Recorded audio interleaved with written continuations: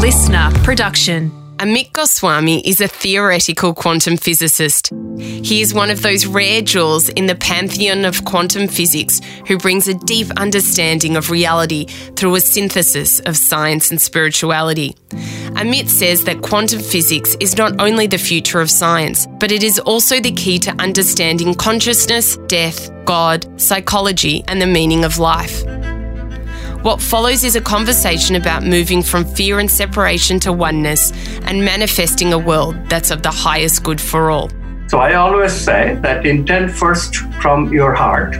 That's already helping because heart is more pure than the intellectual mind about making intentions. The ones of the heart are much more consonant with the movement of consciousness.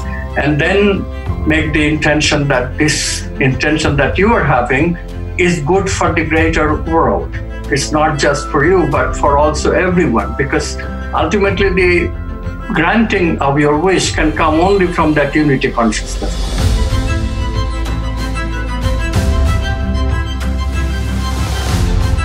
I'm Sarah Grimberg, and this is A Life of Greatness. Working as a podcast and radio producer, I have been fortunate enough to cross paths with many intriguing people who have had a profound impact on me. In this series, I share stories and experiences from the people who have brought inspiration to my life, and hopefully yours too. Amit Goswami is a prolific writer, teacher and visionary.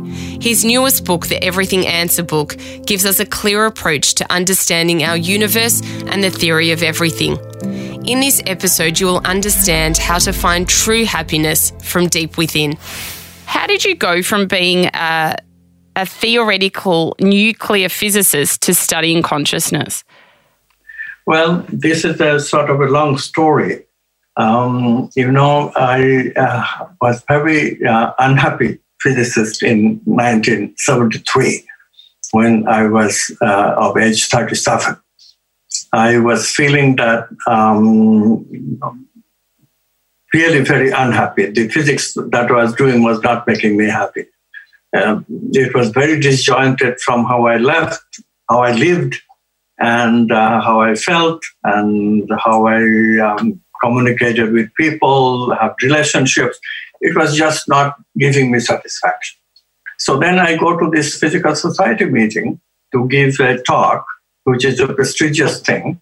But, attending the conference, I felt that others are doing better job than me, and I started feeling jealous, and jealousy energy was the one that I remember feeling the whole day. And then at 1:00 in the morning, I find myself overwhelmed by so much jealousy and heartburn, which won't quit. So I go outside from a party that was attending, and the ocean breeze hits me. And the thought comes, why do I live this way? With the conviction that I don't have to. I can find happy physics. Then I started looking for happy physics. It took about 3-4 years from then. And then I found quantum physics, and ever since I've been happy. That's an unbelievable story, and we'll go into why that happened in a second. But for everyone listening, can you explain what is quantum physics? Yeah, this is a very good question, because quantum physics, if you say quantum physics, what has that to do with consciousness is not at all clear. Quantum physics is the physics of possibility. This is where the entry point is made for consciousness. Possibilities of what? Possibilities of consciousness itself to choose from.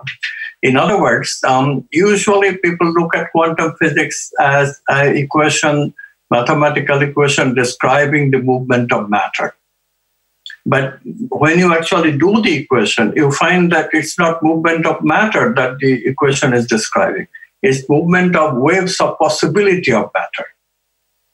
This waves of possibility, this concept changes not only the nature of physics, but the nature of science itself. Possibilities cannot exist in space and time. So these waves of possibility must exist in another domain of space and time, another domain other than space and time. And what should we call this domain? And the hint comes when you realize that when this domain is the domain of oneness, when we find that this domain is the domain of oneness, communication takes no time in the domain. Objects, if they interact and become correlated, they can communicate instantly, which means that this domain is a domain of oneness. Any two objects can interact and become one, communicating instantly. Now, what is oneness in our experience? Only oneness that we have is that mystical oneness that mystics propose, that everything is one, all is one.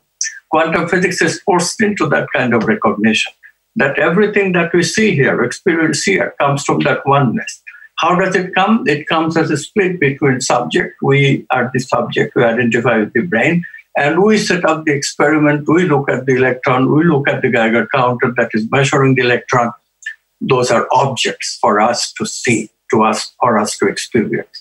So the oneness in the process of quantum measurement, in the process of conversion of possibility into actuality, is splitting up into a subject and an object. This is the complete explanation of what quantum physics is implying. So how does a person achieve oneness? I've heard a lot about achieving oneness, and I know I try and do it from a meditative experience, and I believe that I've gotten there on quite a lot of occasions. And I know that once you get up into that realm, as you explained, there is no space, there is no time. So you're able to access things a lot faster. But what's your take on how people can access oneness? Well, meditation is an excellent way, of course, but one sitting of meditation will not do it. No. If we sit in meditation, patience is required for the first few months, because first few months, nothing much happens. We meditate, but we got lost into our own thought. We come back to meditation, we get lost in our own thought. This has to kind of slow down, and we have to reach a state where thoughts become slow, much slower than people normally experience. My thoughts are already very slow because I have been doing meditation for 40 years now. So life is lived very differently when meditation has slowed you down, because in between thoughts, where are you? You are in the unconscious. You are in this domain of potentiality. So every time, and in that state of domain of potentiality, in between thoughts, every time you have the opportunity, if you're looking for something new, to get into that oneness. So anytime we are searching for something new, if it is something old, the oneness does not come in. The oneness does not need to come in because it's in our personal memory. So what we call the personal consciousness is the only one that comes in. And that part of the unconscious does not give us anything new, does not take us to the state of oneness. So we have to slow down. We also have to venture, explore, aspire for the oneness, aspire for peace, aspire for love, anything that takes us to the oneness. These things are called archetypes. So we do the meditation with the aspiration of loving kindness, justice, beauty, truth. These are the questions that take us to that oneness. So you spoke about before that you had that, kind of pinnacle moment in your life where you decided that you were not happy in what you were studying and that you wanted to be happy. Why do you think that a lot of people go through this crisis to then need to change? Well, actually, what I had is called a crystallization experience in the creativity literature. It happens to many people. They did not know what their meaning and purpose of their life was. And all of a sudden, because of the intensity in their psyche, I had an intensity in my psyche. Is there an way out of this depression, this absolute hopelessness that I was feeling? So that kind of produced a avalanche, a quantum leap sort of thing, an abrupt aha experience kind of thing.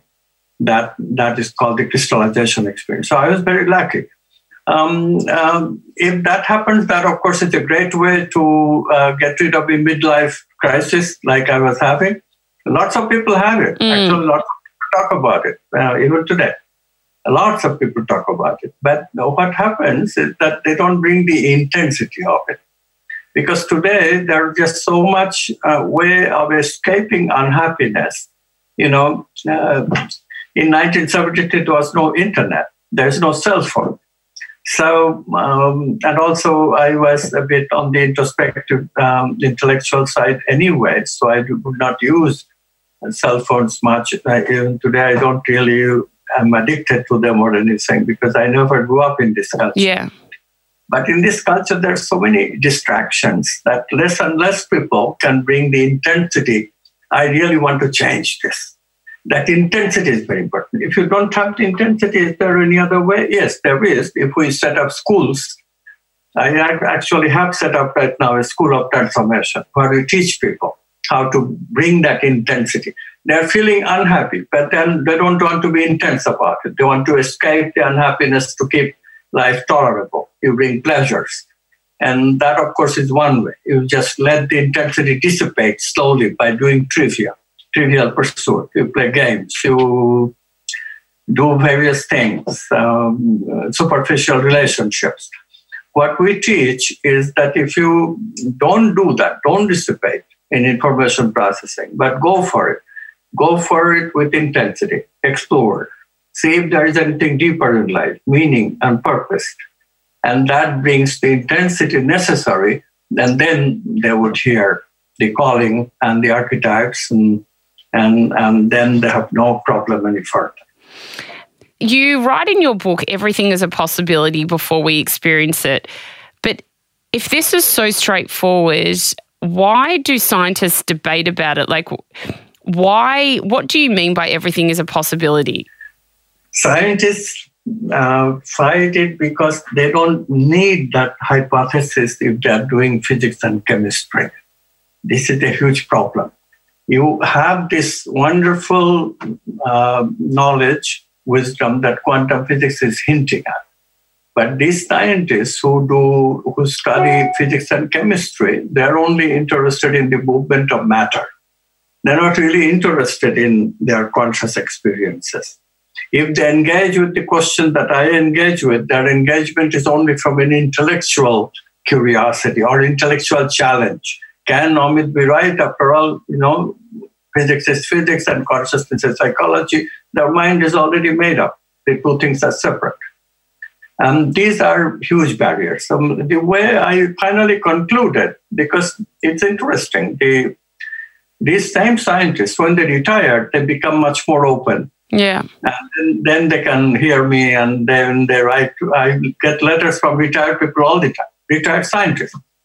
But before retirement, they can't do that because the establishment is very strong. You can see it today, huge pressure. Right now our president is facing impeachment. But all of his party, although the impeachment case is very clear, but the party is so afraid. They don't want to speak against Donald Trump because they're afraid. So similarly, in every field of endeavor, human endeavor today, the establishment has become very strong. They don't want any deviation. So a physicist cannot survive in a job at a university or a research institute if they start talking about quantum physics in terms of consciousness and all this revolutionary stuff. Okay, so that's part of it. And yes. Part of it is that the way consciousness comes about, look at this. This is really radical thinking. Consciousness in ordinary experience is not a unity consciousness. You have to meditate and you have to do exploration, as I said, and those things people don't want to do. Ordinary consciousness is very contracted. So for a person who is contracted, for that kind of person to accommodate the idea that consciousness is an expansion is very, very difficult. So one is the job, and the second reason is that it's really very far from ordinary people's experience, these things that we are talking about. Unless somebody has at least the experience of love or experience of goodness or experience of interacting with others. I'll tell you something. Yeah. It will make it clear. 70% of the people who are interested in what I call quantum activism, which is a philosophy of quantum physics, how we live in our life and how we change the world according to that philosophy. 70% of the participants of this movement are women, because women have more connection with their consciousness than men. Men become so intellectual, and men dominate physics and chemistry. 95% of physicists in this country, USA, are physicists, and I don't think Australia is any different. No. This is one huge barrier. If there are more women, I think they would be much more patient, much more open to quantum physics and the message of consciousness. How do you explain? I was having this conversation with a person just the other day, and we were kind of talking about a few things to do with this kind of work. And they were like, well, if you can't see it, then it's not true. How do you explain to someone that even if you can't see it, it is true? Yes, it is a very hard one. No, but one of the things that we have gradually become used to, and this helps, in physics, today we have a lot of concepts that cannot be seen, but we have learned to accept it. For example, elementary particles. People cannot see them. People can never see a quark, which is forever forbidden from seeing the daylight according to the theories itself. But we accept that since the theory is telling us this, then it must be correct, because it's giving us effects of that assumption that we can verify. So I said the same thing. Look, if you propose expanded consciousness, you can then predict effects from it.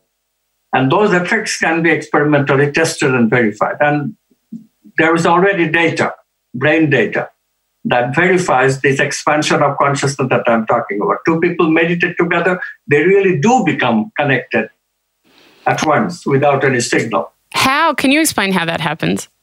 Yes, we have done experiments. A Mexican neurophysiologist, Jacobo Greenberg, first did this experiment at the University of Mexico. I went there, participated in that experiment, which was that two people meditate together for 20 minutes with the intention that we will be communicating directly without signals. And then after the 20 minutes, they're separated, put in separate Faraday chambers where electromagnetic waves cannot go through. So they're really isolated. They're still meditating on the intention that we will communicate without signals. And now they're isolated from communication with signals. Can they communicate? How to test it? So what they do is that they put both people's scalp in connection with EEG with the help of electrodes, encephalograms that measure the brain waves. So both people are equipped with EEG machines to measure their brain waves. And then only one person is shown a series of light flash. So this person obviously will have electrical activity, and there should be a signal in the brainwave data. But when they check the other person, this is the surprise. The other person is not seeing any light flash. But in spite of that, that other person picks up the signal from this person anyway. But there is no electromagnetic wave going between them. How does the electrical signal travel from one brain to the other? This is called transferred potential. This transferred potential now has been verified in 24 laboratories all over the world. It undoubtedly, it leaves no doubt in anyone who is sensible mind that two people can be correlated in the quantum way, which we call non-locality. And after non-locality has been demonstrated between brains, we really should not have any more discussion. We should not have any debate anymore. This is experimental data that has been predicted by my theory and verified. This is the standard, what we call science. This is how science is done. This is amazing. Can you explain to everyone, what is consciousness? Consciousness is a oneness from which our subject-object world arise. We have an experiential world where we experience ourselves being the subject of objects that we see. For example, for me, I am the subject and you are the object right now. For you, it's the opposite. You are the subject, I am the object. But we both have our experience this way because there is a brain. Brain is an object. Brain cannot be subject. This is the mystery. And then we are positing that there is consciousness up above, another domain of reality, domain of potentiality. And this consciousness, when a observation or experience is happening, this consciousness is splitting up. One part is identifying with the brain, and the other part is becoming the world, including you and objects.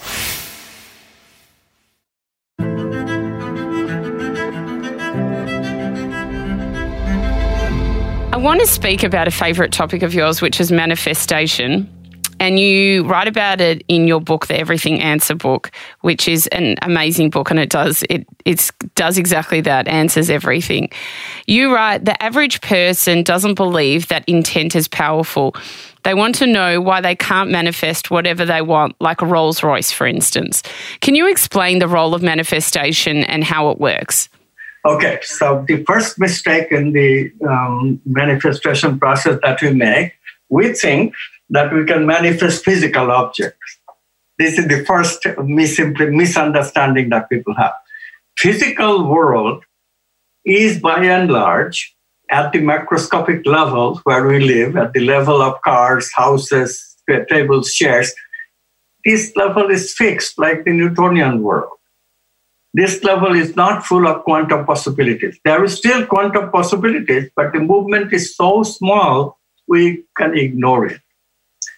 So in the physical world, if I want to manifest a motor car, the motor car will come from the car lot, which is 3 miles from here to my house right now? No, it won't, because yes, that car in the car lot can move, but it can move 10 to the minus 17 centimeters. That won't do me any good. It has to move 3 miles. How long does it take for it to move 3 miles? 10 to the power 50 years, maybe. So it's too long for me to wait for the car to move the quantum wave from the owner's slot into my parking lot. This is why people's desires of manifesting a car, manifesting a boat, manifesting a house fall completely on the wrong side of the street. What people have to realize that it is not so in our internal world. Thoughts, feelings, these are the things where we can change fast. They are quantum. And if we then wish a thought, then that wish has much more power. But then there is still some difficulty. Yes, thoughts come from possibilities. And if I think, then certainly certain possibilities are accessible to me. But to me, the ego, the thoughts where I have some freedom to change, are very limited. They're thoughts about my own conditioning. Like I'm conditioned to eat chocolate ice cream, but once in a while I do choose peanut butter or banana ice cream. That kind of change I can do. But can I change to be a more loving human being right away? No, I cannot do that. I have to go through a process. So I have to accept my limitation that in the ego, my choice is very limited. I have to get out of my ego into that some kind of access to quantum consciousness, more unity consciousness. How do I get that access? I have to work through a process, and that creative process. Beginning part of the process is that consciousness has its own movement. Consciousness has a purpose in the world, and the purpose is to make the world better, more loving, more just, more good, more whole. And if I align myself with the purpose of the movement of consciousness, my chance of success increases. So I always say that intent first from your heart. That's already helping because heart is more pure than the intellectual mind about making intentions. The ones of the heart are much more consonant with the movement of consciousness. And then make the intention that this intention that you are having is good for the greater world. It's not just for you, but for also everyone, because ultimately the granting of your wish can come only from that unity consciousness. And that unity consciousness likes it if you are not asking for your selfish need, but for everybody's need. So, and then at the third stage, we say, we intend that my intention be in resonance, in consonance with the movement of consciousness, with the meaning and purpose of the world. And then we end up with silence. Silence is the way to pray. prayer must end up with silence. So if we make intention that way, we are already doing better. And then if we follow up the intention with what I call the creative process, then we are doing very much better, so much better that we will get an insight, a change of thinking, a new thought, a new feeling, which will give us the way to manifest the intention in a proper product. If the product is an external product, I want to write a book, I want to write a song, all mental vital stuff. You cannot manifest a car unless you intend you have an aunt and you say you intend that, okay, let this aunt will me, gift me a car. That kind of thing one can try. I have never had anybody try like this, but we might experiment with this kind of thing. But I think the best thing for people to try to intend is to get a product in the mental vital dimension, in the feeling or thinking. Like writing a book, writing a song, creative objectives are fine. Also changing oneself. I want to be more loving. It works very well. We already have tried this. In our workshops, we teach people how to be loving. People often complain that we used to be so much in love and we used to be so much for each other, and now we get bored so easily. We are unhappy, we are fighting. What can we do? And we teach them this creative process. We teach them, okay, intend to have that love back and see what you can do and follow this process. And indeed, people follow this process and they say, okay, we call it quantum healing. The love is back. So this is the kind of thing which you can intend and really put the quantum picture in place where it works for you. How fast can this happen? Because I've heard that some things can happen instantaneously. Yes, it does happen instantaneously, but with a preparation. You have to, if you go through the stages, what I call do, be, do. Creative process is do, be, do. It's not even going to only preparation, work. Okay, I try this, I try that. Will my love come back? It's not even that only. We have to do that and also do nothing in between. Do and be. And if you repeat that process like that Frank Sinatra jingle, do, be, do, then the insight comes. The insight gives us the clue, okay, this is where I'm going wrong. I am objectifying my partner and I have to make the partner into a respectful subject. I have to give him or her.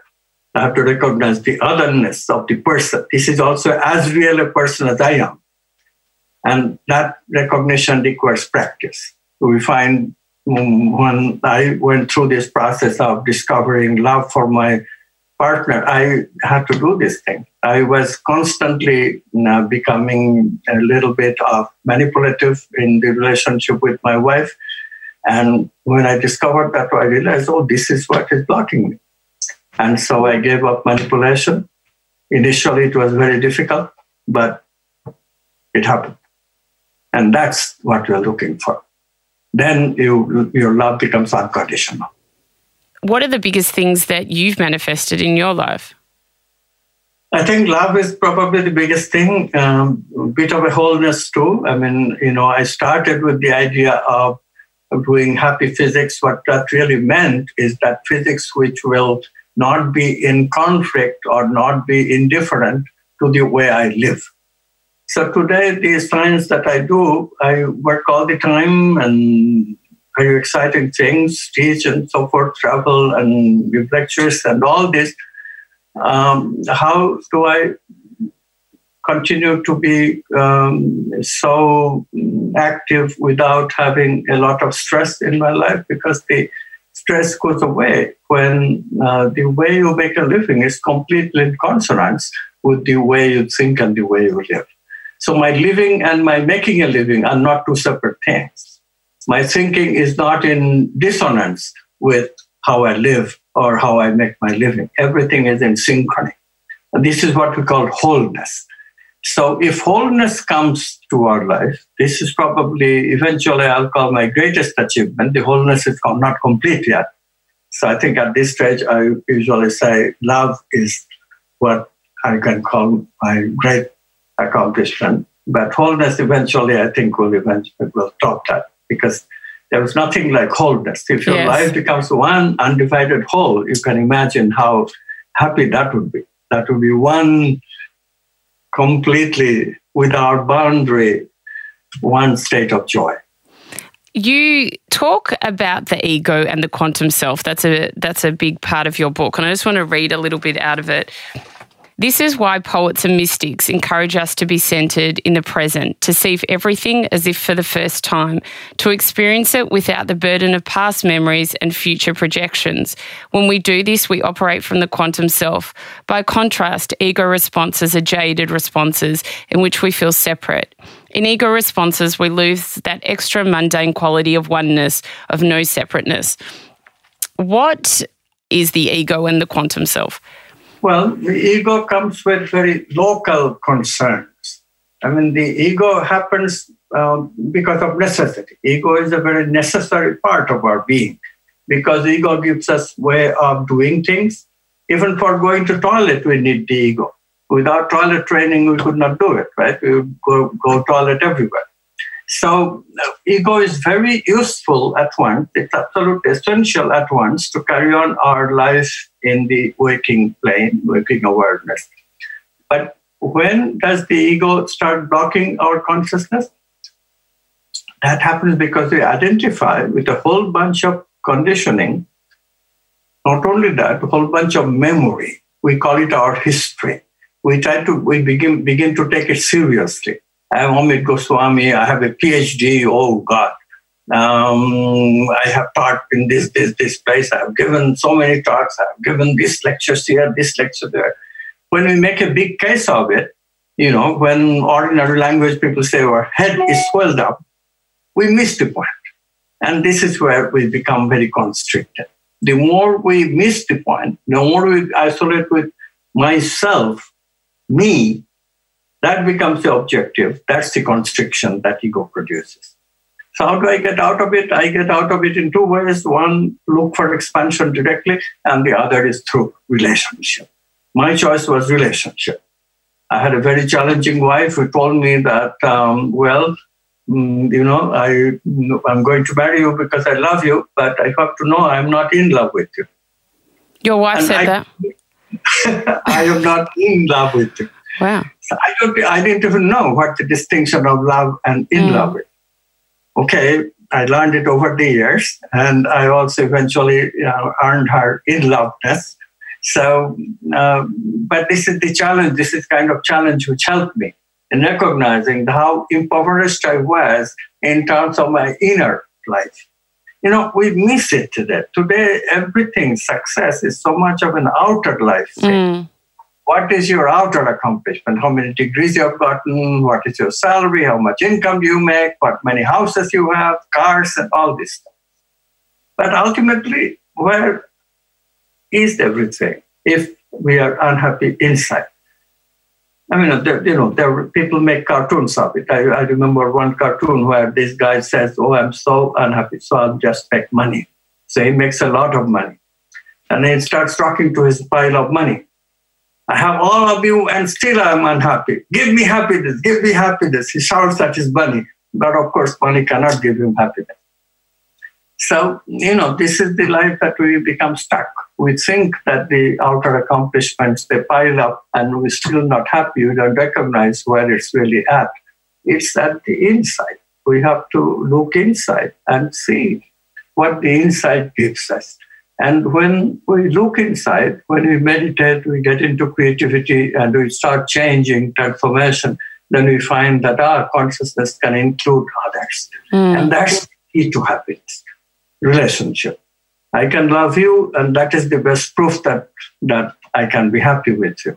But if I don't love you, then when you come, what's the situation? We say technically in chakra psychology, the energy goes out of my heart chakra. Literally.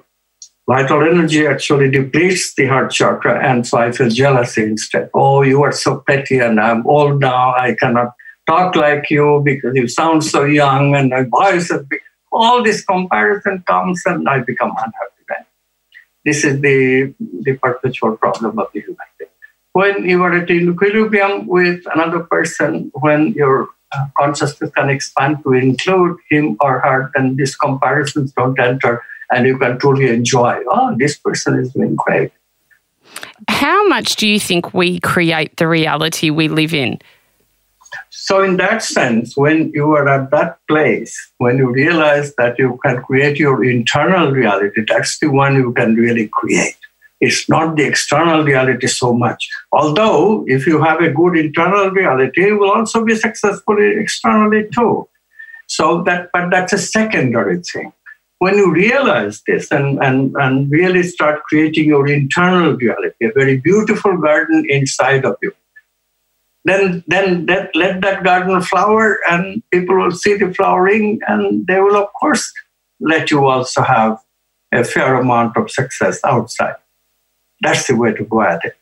I create our own reality. Should have Fred Alan Wolf, my friend, coined that phrase in the 1970s. He should have said, I create my own internal reality. And then whatever effect that has, that can affect also the external. So how do we kind of better ourselves, I suppose, to be able to achieve that? Yeah, so how to better ourselves is the study of this transformative education. That's the objective of the transformation.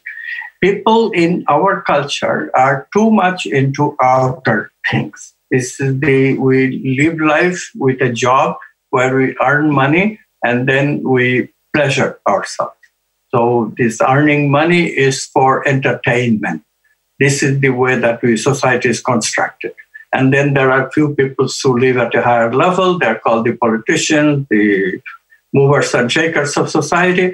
They do things slightly differently, but not all that different. They don't also have the capacity of expansion of consciousness. So when I say slightly differently, how? They dominate others. They have much more capacity. They have explored the initial archetypes, the abundance and power. They have amassed powers for themselves, and they have amassed a lot of abundance. And with that, they dominate other people. This is more or less a summary of our entire society and culture. And then in this, there are a few people, and they're not so few. 15% of 7.5 billion people is a billion people. So it's not so little either. These people, they discovered that if we change internally, then life becomes different. You become much more happy, much more joyful, much more love, much more fairness in your life, much more beauty, much more truth. And this is wonderful because consciousness remains expanded. We don't have to go through this ups and downs, this hate and stuff that people live all the time, this competitiveness. Instead, you can cooperate with other human beings. Instead, you can love with other human beings. So this difference in life, difference in happiness level makes a huge impact. Mm. And so, this is the you have to see the impact in your life before you can become motivated into living this way. Otherwise, you can go on and blame why aren't the others interested. But so long as it's empty, quantum physics is not a matter of philosophy. Yes, it gives us a good philosophy, but that doesn't do it. One has to see that yes, quantum physics produces as tangible effects in our lives that makes life better. And this is what we have discovered. Quantum science, the way we do it, is that we show constantly that, yes, if you live the quantum way, the quality of our life changes. In the world today, so many countries, so many people, as I said, 1 billion people are able to get over that quantity of life, that stage we already had. We have lived with survival instinct for 1 million years of human life. Now it's time for some of us who can to get out into this new world where the quantity is no longer important. Survival is to be supplemented by this, what Abraham Maslow called satisfaction of higher needs, meaning and purpose. And when we bring that into our life becomes different, life becomes joyful, life becomes happy, life becomes intelligent. And when people understand that, more and more people do it too. What's your heart's greatest desire? Well, so these are some of my heart's desires that the world changes. I hope there never is another world war. I hope that people are not taken over by dictatorship all over the world, where we are seeing the trend, right, in America today. And I hope that people get a chance of, all people, not just the affluent, all people get a chance of recognizing that they're a human being with infinite potentiality to pursue, to explore, to make themselves a better person. So these questions that you ask, how do we better ourselves? Let it be available to everyone. That is my deepest and fondest wish of my heart. What inspires you? Well, the inspiration is an interesting business, now that we understand it. Inspiration is when quantum self is talking to us. So it is very important that we have inspiration in our life. And getting an inspiration is so easy. What can I tell you? When you look at a flower, it inspires you. You look at the sunset, it inspires you. Why? Because those things, beauty, is an archetype. As soon as you engage with an archetype, our consciousness expands. And that is the way to get inspired. So I do nature work a lot. Nature work is a fantastic way to get inspired. You look at the river, you look at the trees, and can talk to you, and they talk in terms of vital energy, and you are in that non-local reality where you are not only ego anymore, you are also in the quantum self. So that's how I get my inspiration every day. What's a life of greatness to you? So greatness to me is really fully expanded consciousness. So if I ever explore and achieve the archetype of wholeness, I think that would be the greatness to me. Greatness to me, funny kind of way, does not include what spiritual people call enlightenment. That I think is running away from more of an escape from reality, because you get liberated from birth, death, rebirth cycle. And that is the theory, and quantum science accepts and verifies or justifies that theory. But greatness to me is a much better way to live, because I still contribute.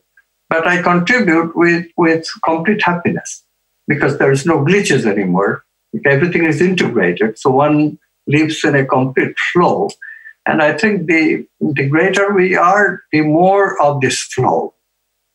And if we look at the life of great people, like Einstein, for example, he was a great man. Why? Because his life, intellectual life at least, I know he had a lot of unhappinesses dealing with women. He expressed that in his letters. I know that. I'm aware of it. But much of his life was not lived in that domain, in the emotional domain. He lived much of his life in the intellectual domain. And the wholeness he achieved in the intellectual domain is amazing. And that wholeness shows in his autobiographical story. If you read it, he will talk about it. That, how his life was without any boundaries, seamless way. It moved from one problem to another and he's solving them. He's having a very happy intellectual life. So, and for me, it's not just intellectual, it's also feeling. So if there is complete, no boundary kind of life, I think it will be truly not only an expanded consciousness, but also outwardly a great life, because I think that we need people who are role models for this new model of life that quantum science is leading us to. And these role models are people who can live a life of wholeness. Other people can see that and can get inspired. Like when we look at a leader like Mahatma Gandhi or Nelson Mandela, we can get inspiration. Oh, people can live this political life and still so whole. There's no particular obstacle that the person is facing, no particular disjoint of this part does not match this part. What they say is how they live. This is wonderful. So if I could live that way, I think that is the greatest achievement a human being can hope for. Amit Goswami, thank you so much for all the beautiful work that you do. We are so unbelievably appreciative, and thank you for chatting to me today. You are very welcome. If you've enjoyed this episode, then I'd love you to join my community on Instagram at Sarah Grimberg, where we post videos and behind-the-scenes footage of each recording. You can also join my private Facebook group, Live Life Greatly, where we discuss the content in this episode and many more, as well as give advice and tips on how to live a life of love and meaning. To purchase my ebook, Finding Greatness, head to sarahgrimberg.com. And if you love what you heard, then we'd love you to hit subscribe on Apple Podcasts or your favourite podcast app and leave a 5-star review. It will help us share this wisdom with others. A Life of Greatness's executive producer is me, Sarah Grimberg. Audio producers Matt Nikolic and Darcy Thompson. Special thanks to Grant Tothill for bringing this dream to life. For more episodes, search A Life of Greatness podcast, download the new Listener app now, and listen for free. Listener.